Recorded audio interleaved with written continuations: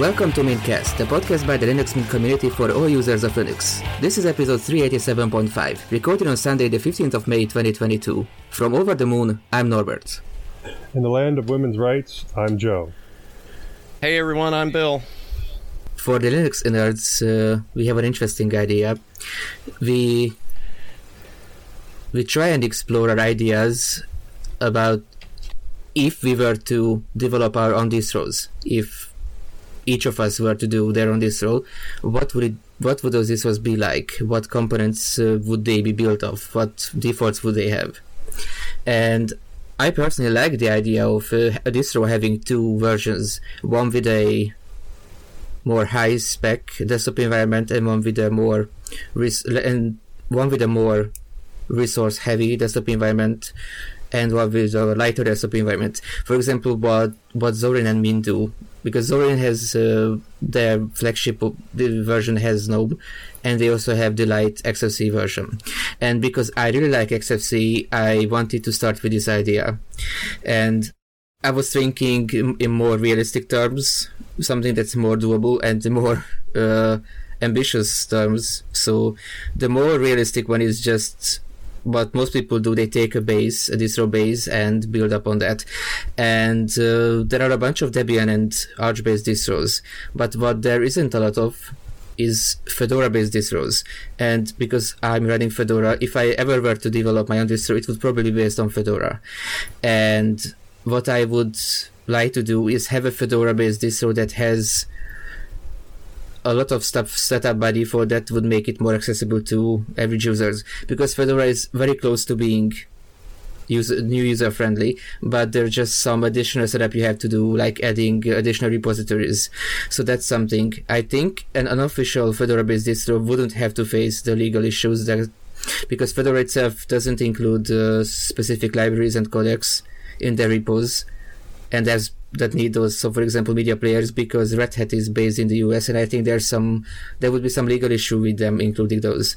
So, but you can just add that as a user. And I think if someone would make a Fedora based distro, there's I don't know the name, I don't remember the name, but there's a gaming oriented Fedora based distro.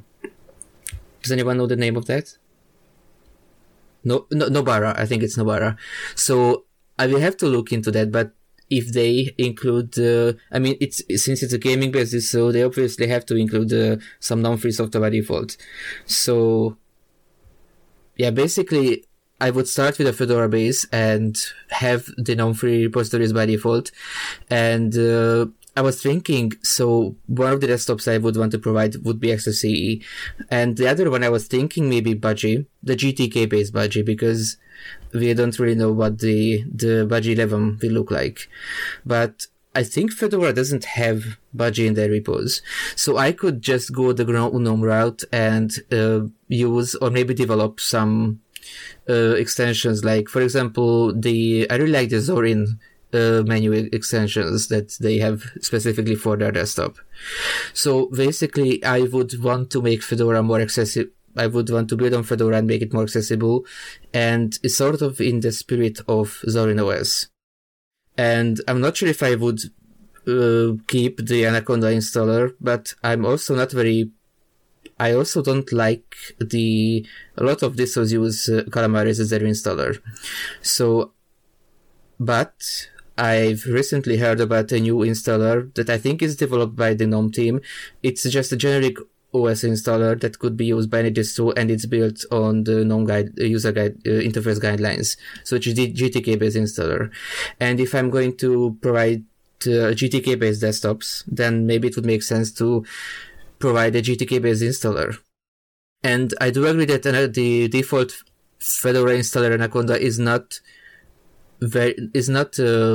as easy to understand for new users. For example, you have to click buttons at the top, but if there's an error message, it appears at the very bottom. So when you set up your account and password and you click done, there's an error message at the bottom, maybe saying that your password is too weak, and you might miss it because it's just not in the middle of the screen. So basically, it would be, my idea of this distro would be to Fedora what Gecko Linux is to OpenSUSE. Just taking a base distro, doing some default, adding some default settings to it and making it easier to install. And one thing I really like about Zorin specifically is that how they took the GNOME Software Center. I think they forked it, and even if you are using a version of Zorin that doesn't use GNOME, it still has that Software Center. And I think what XFC lacks and it would benefit from is a Software Center. So technically, I think you could use the GNOME Software Center even if you are not running GNOME on Fedora. So I haven't tried on XFC, but if it's possible, I would like to keep the GNOME software even on the non-GNOME version of the distro. As far as the details go, like would I use what bootloader would I use, what file system would be the default, I think I would use systemd boot, because it's a personal thing. I don't really like grub, and refind is not a very simple thing to set up. And I read it in many places that systemd boot is not about it being easy to set up, but it's it's more straightforward, the under the hood stuff, the way it boots the system. I don't have a lot of experience with systemd boot, but I have tried it with Pop! OS and I really like the simplicity of it. And default applications, I'm not sure if I would include a lot of default applications. I like the approach of having a list in the installer too, where you can pick and choose popular applications like VLC or Chrome and stuff like that. So I really like Fedora as it is. I really like the package manager. So if I were to, I'm not a developer, but if I ever wanted to build a distro on top of Fedora, the biggest question is the installer, because I know what it would look like. Basically, just any other Linux installer, but with a list of applications that you can choose from. And that new GTK-based installer that one of the GNOME developers posted that I've seen, it's very early stage, but it looks interesting. So I might want to use something like that. So this was one approach. If I was thinking something more grandiose, that is not as easy to achieve. And so if I were to build a distro from scratch and not base it on something else, I had the idea of building on top of Void Linux and making it more user-friendly, but because Void is similar to Arch in a sense that there are not a lot, packages don't have as many things configured by default as, for example, Debian.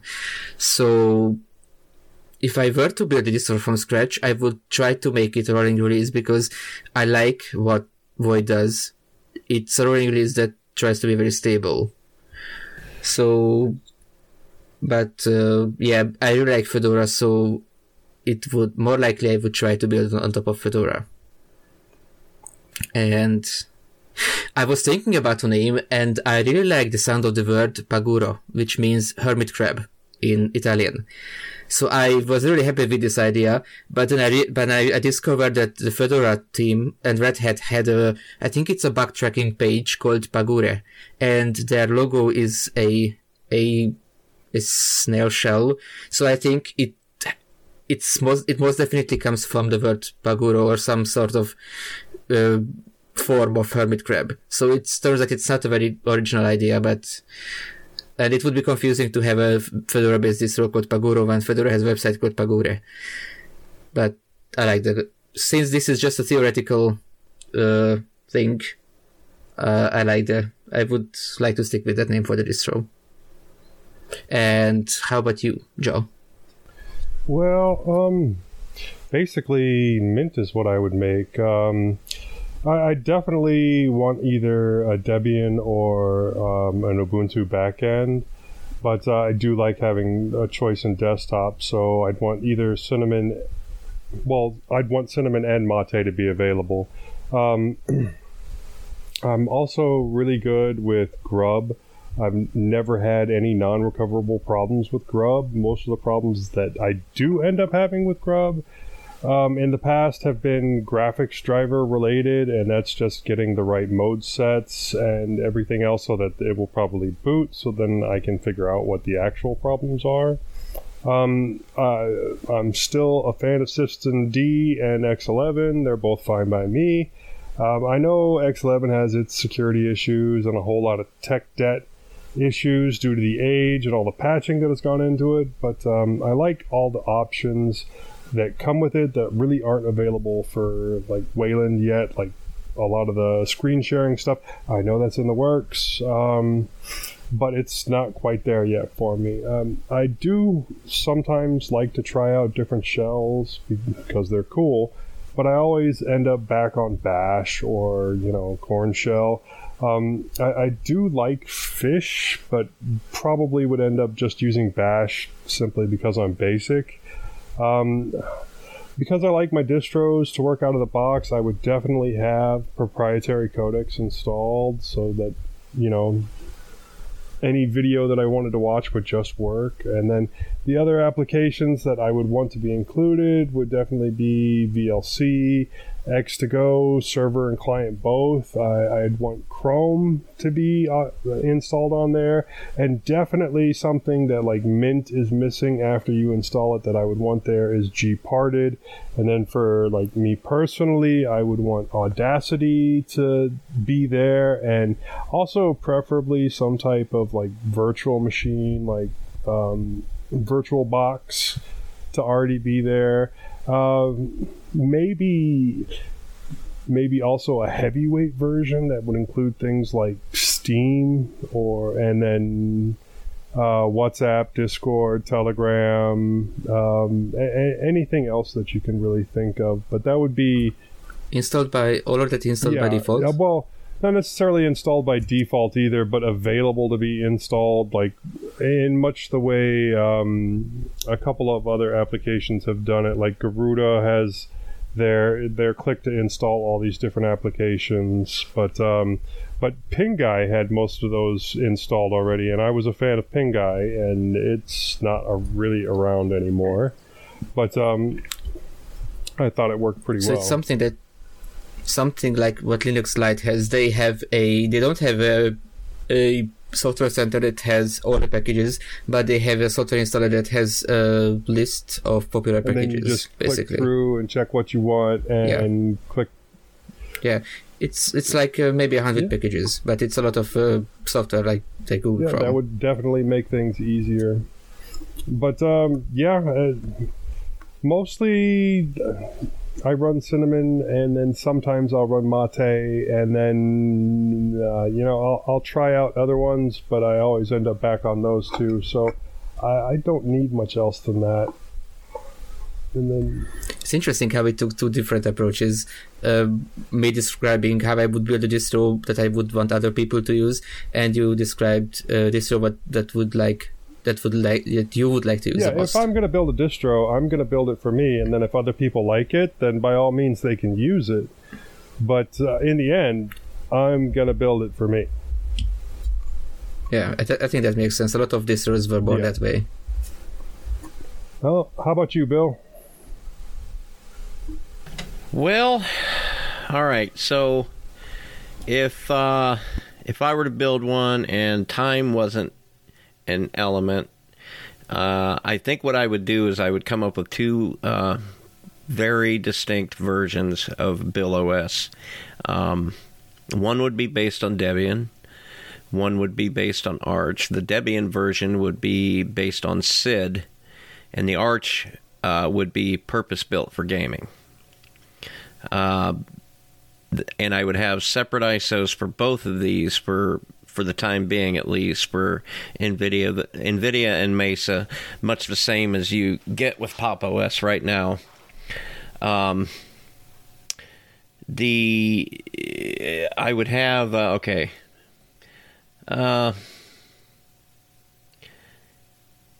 I would have to say the desktop would be a choice between Mate and GNOME, which I know is strange coming from a Plasma user, but I think for people that are wanting to install something and keep it working, the Plasma update and development cadence is a bit much to keep up with all the time.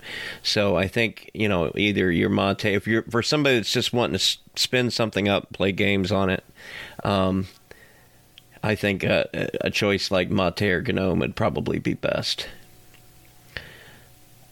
Speaking of GNOME, I forgot to mention that I would most definitely include the App Indicators extension. Yes, the App Indicators extension, and because I'm a distro maintainer now, I'm going to be putting much pressure on the GNOME project to incorporate that in.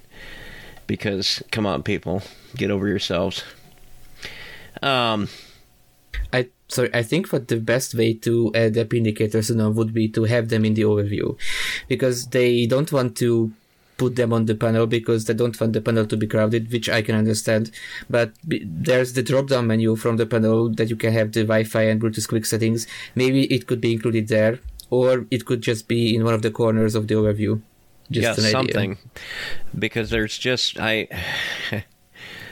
the other M just said good luck with that. Yeah, I don't know. Just to completely avoid the topic altogether is just I don't know. Well, anyway, I'd call the Debian version full on and the Arch version full Monty. Now, I was in a mood when I wrote this. They were both. I thought it would be full on and right on, because you like to say right on. No, I didn't think of that. That would be so cool. Yeah. Maybe I'll use that for my server version. I'll get to that in a minute here. They will both come with most of the basic tools you would expect to see from Mint, or something like that. And I would provide install links for things like LibreOffice. And I would also offer like a more lightweight alternative, because I doubt everybody needs a full-on, complete, chunky Office suite, that does everything. So many distributions include that entire suite. And I don't know if it's because there's not a real easy way of installing just the writer by itself or what, but... Well, to be fair, there's not many things in, because I just installed the entirety of LibreOffice, and there's Writer and there's Calc, which I use a lot, and I guess having Impress for presentations is nice to have. But then there's Math, Draw, and Base. I guess I only use 3 out of 6, so... I think the only thing that's missing that's not in parity with MS Office is the email client. Yeah. Which I've often thought that would be cool. They could have an email client. They could. I can't be the first person to think of that, but that might be a huge undertaking for I guess it's just simple and easy to include everything in a distro. Yeah. Probably. Or if you're Slackware, you have everything anyway. You do have a tougher time. Even on Arch, it's a little tougher to just install LibreOffice Writer by itself. And that's because the whole suite integrates with itself so much. So, I mean... Yeah, I like just having one keyboard shortcut for opening just LibreOffice itself, where I can see recently edited files of all types. And that must be why. It's convenient, yeah. Lost my place again. Yeah, I would also offer more lightweight. So for somebody that just needs to open a word processor and maybe write a letter or something every now and then, something like Abby Word is perfectly fine for that. If you have absolutely no need for an Office suite whatsoever. Now, in the past, I would have included, like Joe said, I would put VLC into it. That was because in the days of yore, you might struggle to play something that had a certain esoteric codec or something in it. Nowadays, the story is a little bit better, and it's trivial to get something to play on something a little lighter weight, like celluloid or something like that. But, I would leave that up to the user, and I would probably just install it with the lightweight stuff. But to get onto the server ISO, because this is really the thing I wanted to touch on the most, I would have something similar to the Debian installer that wasn't completely graphic, but it was graphic enough to give a person options to help them walk through. I would offer full ButterFS support in the installer, just the same as you don't even know what's happening with projects like EndeavourOS. They've got full ButterFS. And what I mean by full ButterFS support is if you choose ButterFS as your root file system, it automatically creates the /var/home and a couple other subvolumes without you having to do that manually. And that's the stuff you need in order to be able to do your snapshotting and all that. So that would be something I would offer in the ISO. And then I would also offer options to build right out of the box a complete lamp stack. To build. Well, yeah, because just installing the lamp stack is half the battle, right? Yes, but you would have to you have to spell it Bill''D. He can't be stopped, folks. Yeah, Build D. Yeah, I would offer the Build D service. That could be, you could activate it by system control, start Build D, and then I will be there on your machine running in the background for the rest of your life. But yes, I would offer an option to get LAMP up and running and walk you through the process of setting up the database and things like that. I don't know how I would do any of this. This is just me imagining. And then I would also include something like Cockpit. Cockpit's a Red Hat project that basically it listens on a certain port and then runs a little web interface, and then you've got it gives you a complete control panel of a server right there from as a web page in the browser, right? Yeah. I've heard that Fedora wants to transition their installer to be Cockpit based. Yeah, and it would be something along that lines.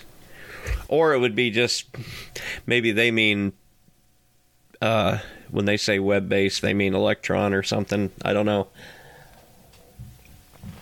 Because, I mean, you still have to be able to do that locally. I've read a very interesting description of Electron. Someone called it enslaved Chromium.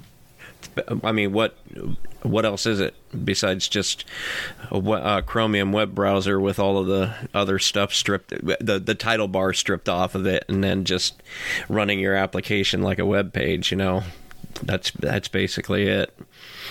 I don't see why that has to be a bad thing. I suppose as long as it doesn't have to connect to a whole lot of Google APIs in order to work. I guess it's only a bad thing because people tend to complain about Chromium in general using a lot of RAM. Sure. But computers nowadays, I mean, how much of that is an issue compared to what it might have been at one time, you know? If you can come up with a better way to do it, sure, fine.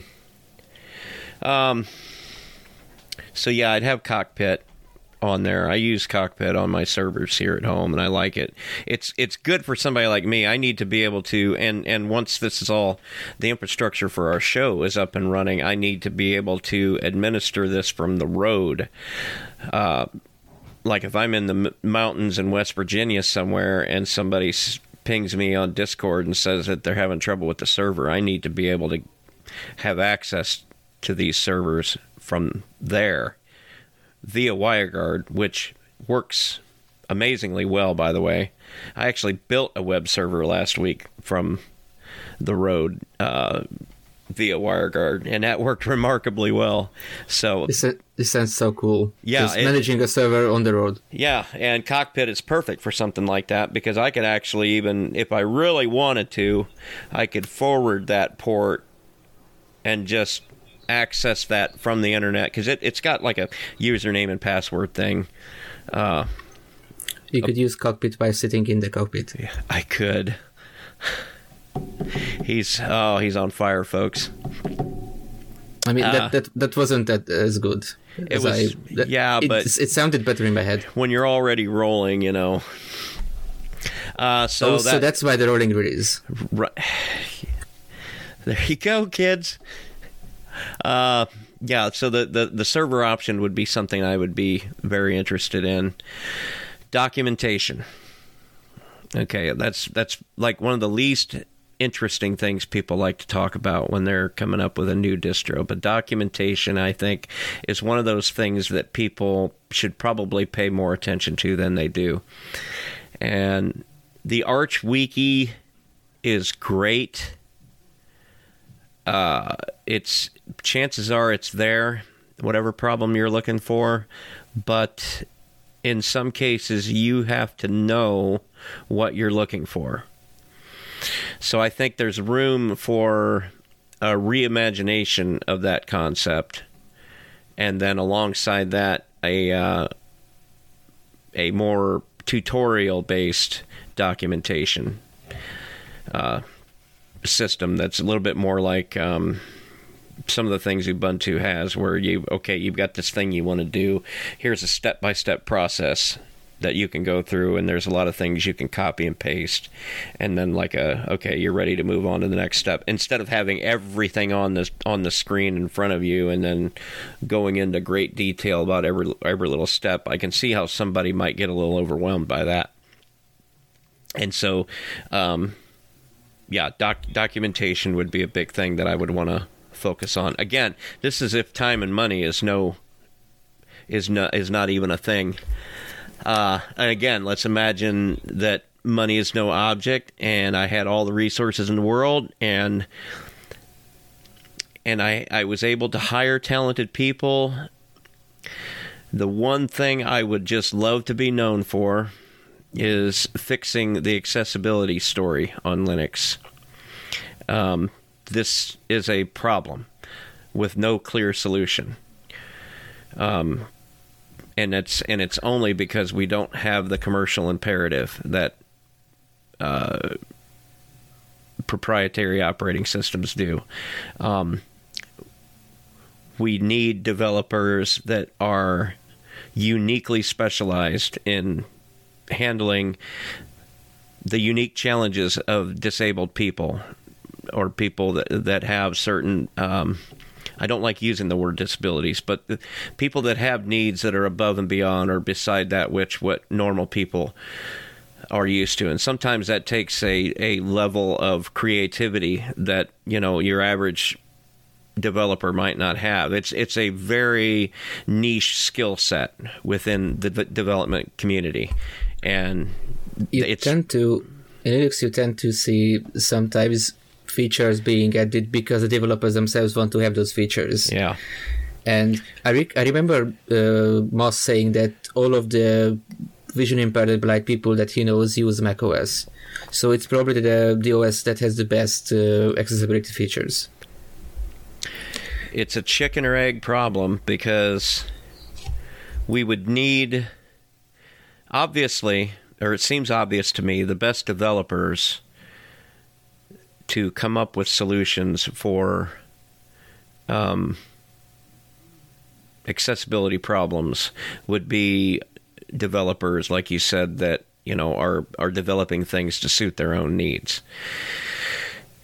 The problem is they're probably on Mac because those things already exist there. They have the tools. If they're developers, they've already got the tools to make these machines work for them so that they can do development on those machines. So I don't know what direction we would need to go to fix that problem. It would need a joint effort, I think, among a lot of very talented, very creative people. I think among the Linux desktops, GNOME might be the one that has the best accessibility features. Well, they definitely have the best chance of getting the right kind of development. So it would make the most sense to take what's already there and improve on that. So improve on the GNOME accessibility features.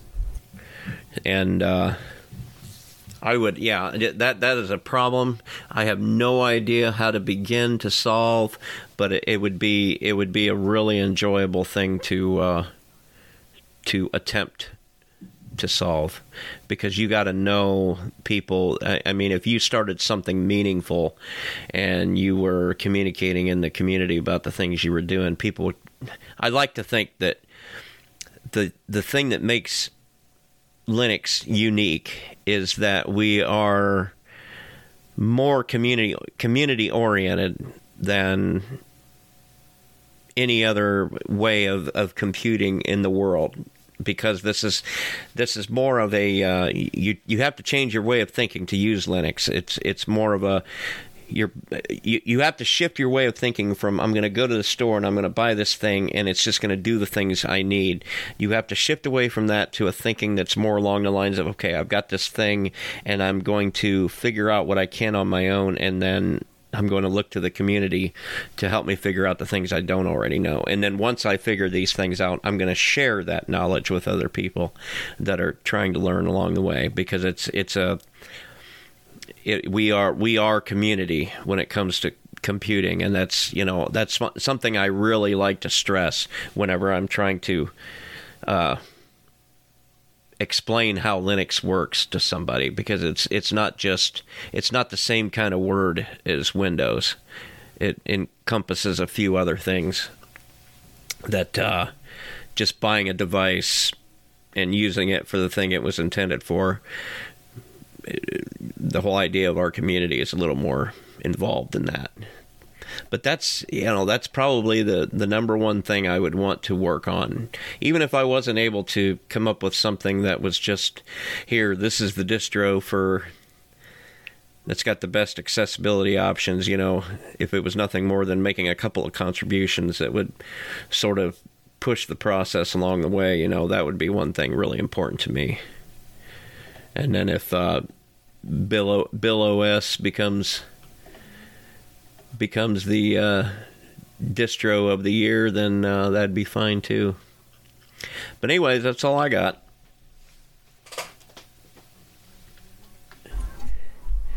The end of this discussion turned into sort of a free-flowing discussion, which we should try at one point to have an intersection where we don't prepare anything and we just talk about whatever comes up.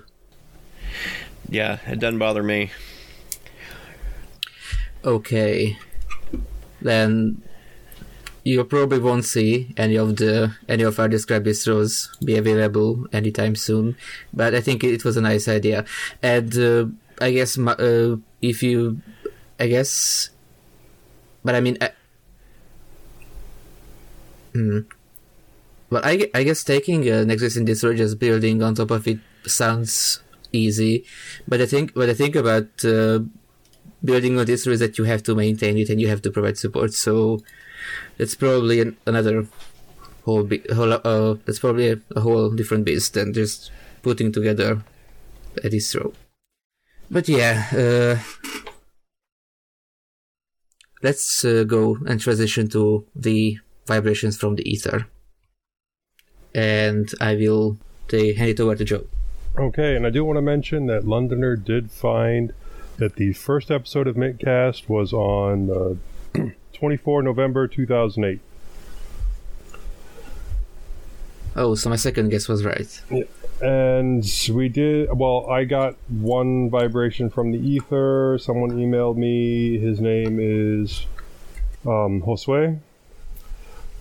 Hi Joe, Josue here, longtime listener and Linux user since 2005. Have you ever felt fed up with Linux? For me, it all began with the purchase of a MacBook with the M1 chip. I have always used Linux both on my desktop PC and my laptop. I have been an advocate for open source software and follow Linux YouTube channels, podcasts, and blogs. I started with Linux Mint for a couple of years, Debian for like 5 years, and then I was distro hopping until I settled with Fedora for the last year and a half, to the point that all of my work-related tasks can be completed with Linux, MS Teams, Citrix Workspace, WebEx, even Citrix VPN.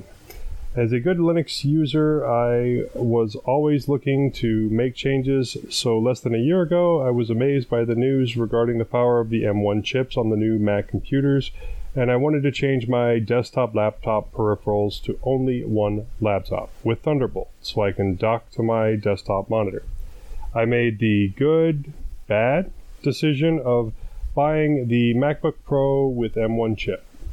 I didn't know at the moment that I was not able to install Linux on it, which was a terrible mistake. At first I felt tempted of selling it, however I decided to stick around and play with it. A year later I can tell you that my Mac does all that I need and more, without any issues whatsoever.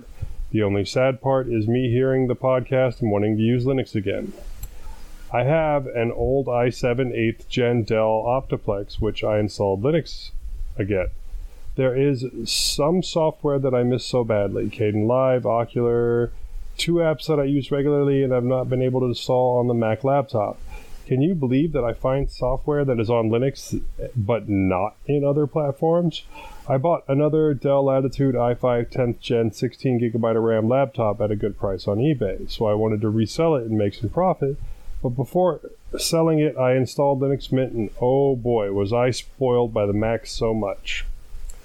The bottom of the Dell was very hot. Fans were not loud, but I was just not used anymore to hearing fan noises. Speaker performance were just meh. I really miss Linux so badly. However, I might have been spoiled by the aesthetics and performance of the Mac laptop. I want to find inspiration or maybe even a decent laptop that convinces me to just return to Linux. For now, I will use once in a while the Dell Optiplex just to have good memories, but my main driver will remain the MacBook laptop. Thanks for reading me, Josue M. PD, good luck with the LPIC 1. I did it as well as LPIC 2 back in 2016, and it was a heck of a ride. We were 21 at first, and only me and someone else completed both certs. I did respond.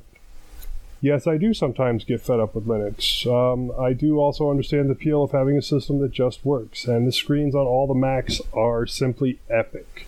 But I do also enjoy working with Linux and all the fun of free and open source with the extra work that goes into it. I know some guys are working on Linux for the M1, and I would love to hear how well that works. It's still early days for the project, so probably not daily driver. Also, if you still have some applications that only show up in Linux, then maybe try out a VM and let us know how that works for you.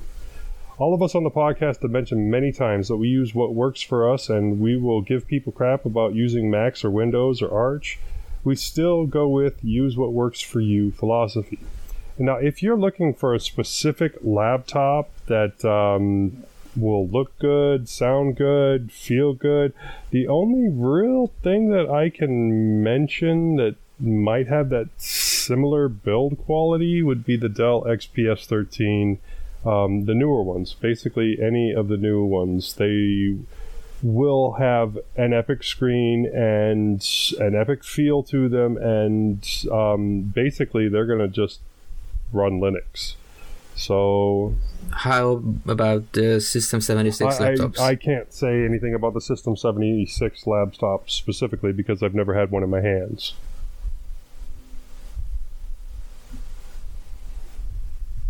But if that's your recommendation, then yeah, that could work for him too. And I was just looking for things that I knew had that really, really good screen the way the Mac does. And the M1, you know, it's going to be super silent, and it's going to be a really good processor, and eventually one day Linux will run on it. But you know, maybe not as smooth as Mac OS. I think anybody that starts using Linux for any reason whatsoever, you can't do it because it's the best option. The easiest. I mean, and when I say best, I mean the easiest or the most performant. This is just my opinion, but the entire reason I've ever used Linux is because this is something I got to work on my own. You know, this is something I had to learn how to make work, and this is something I can be a part of its process. I can have direct contact with the developers. I can get on a podcast and talk about it and things. It's, if those kind of things are important to you, then that's, Linux is your thing. But if you, and I'm not downing people for being this way, but if your only need for that machine is to fire it up and have it work 100% of the time to do this one thing that you need to do, then you're probably better off with a Mac or Windows machine. Yeah, I mean, like the first time I used Linux in like 2000, 2001, somewhere in that time frame, I used it for a little while, but then I ended up switching back to Windows and stayed on Windows for most of a decade, and then switched back to Linux again. So it happened. It does. It might also be worth mentioning Asahi Linux, which is a distro that doesn't have a stable release yet, but there is a pre-release, and their goal is to build a distro that is fully compatible with the M1 chips. So the current release, you can install that side by side with macOS on any Mac. Well, at least I think you can do it on the Mac Minis and the MacBooks. But there's a lot of things that don't work yet. For example, graphical GPU acceleration. But it is a way to get Linux on the M1, and it will probably improve each year. So maybe in a couple of years it will be daily drivable. Londoner just mentioned something that I was not aware of on the YouTube chat. If you run a VM on a M1 Mac, it will only run an ARM-based distro. They cannot run x86-based ones, at least for now. So I think I read somewhere that they can, but it's a performance penalty. Well, yeah. So they may be able to. So they maybe are good enough to emulate x86. I'm not sure.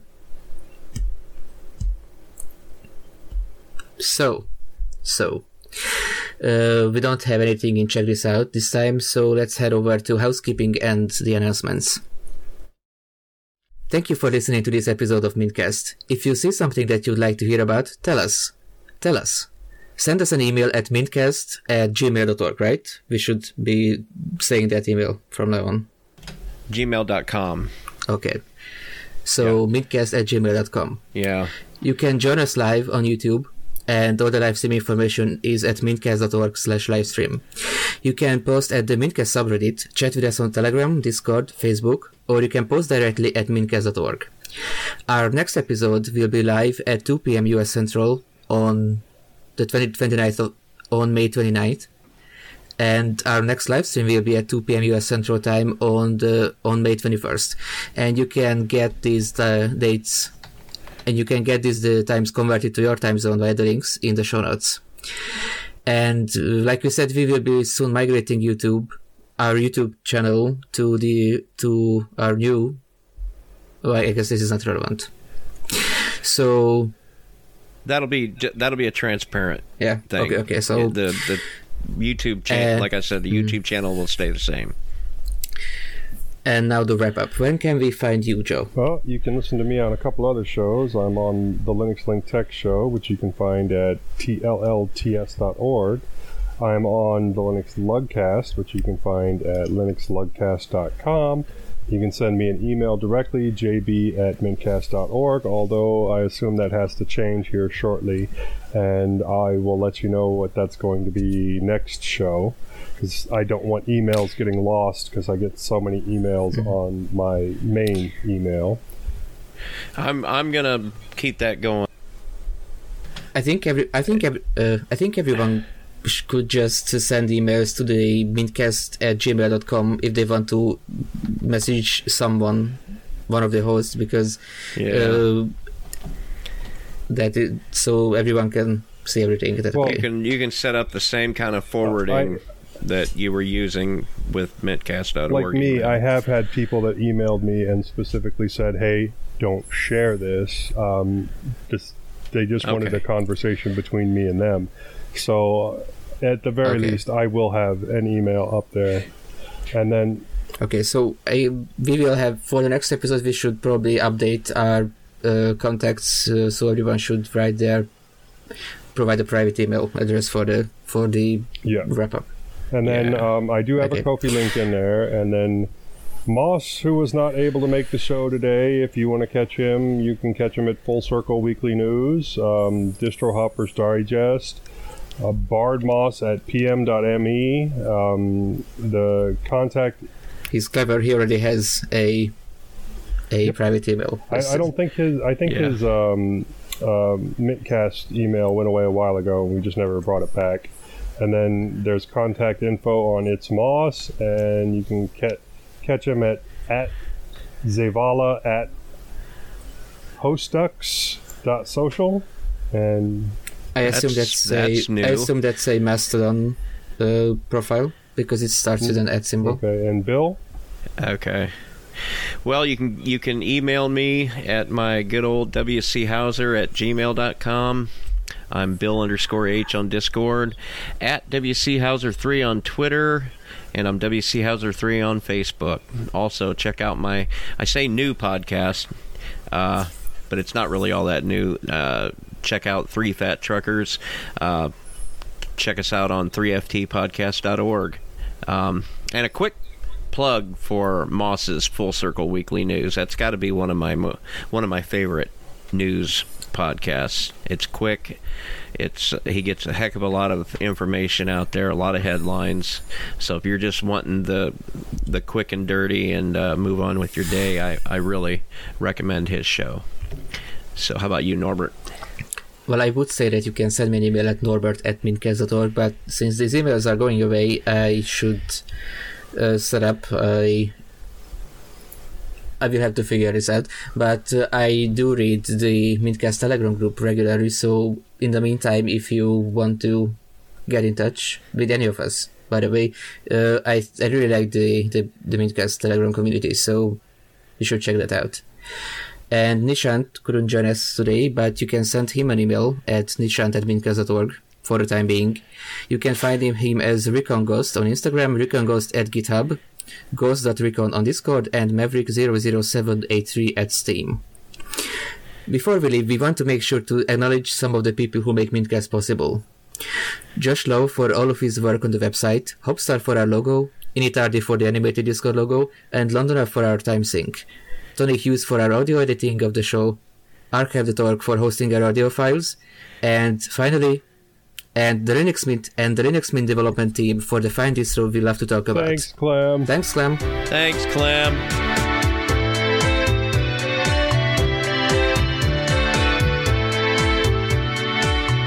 This has been another episode of the Mintcast podcast. The show notes for this episode are at mintcast.org. You can send us email at mintcast@mintcast.org. You can find more information about Linux Mint at www.linuxmint.com. You can follow both Mintcast and Linux Mint on Twitter, @Mintcast and @Linux_Mint. Thanks to Mark Blasco at podcastthemes.com for our theme music, and thanks for listening to this episode of the Mintcast.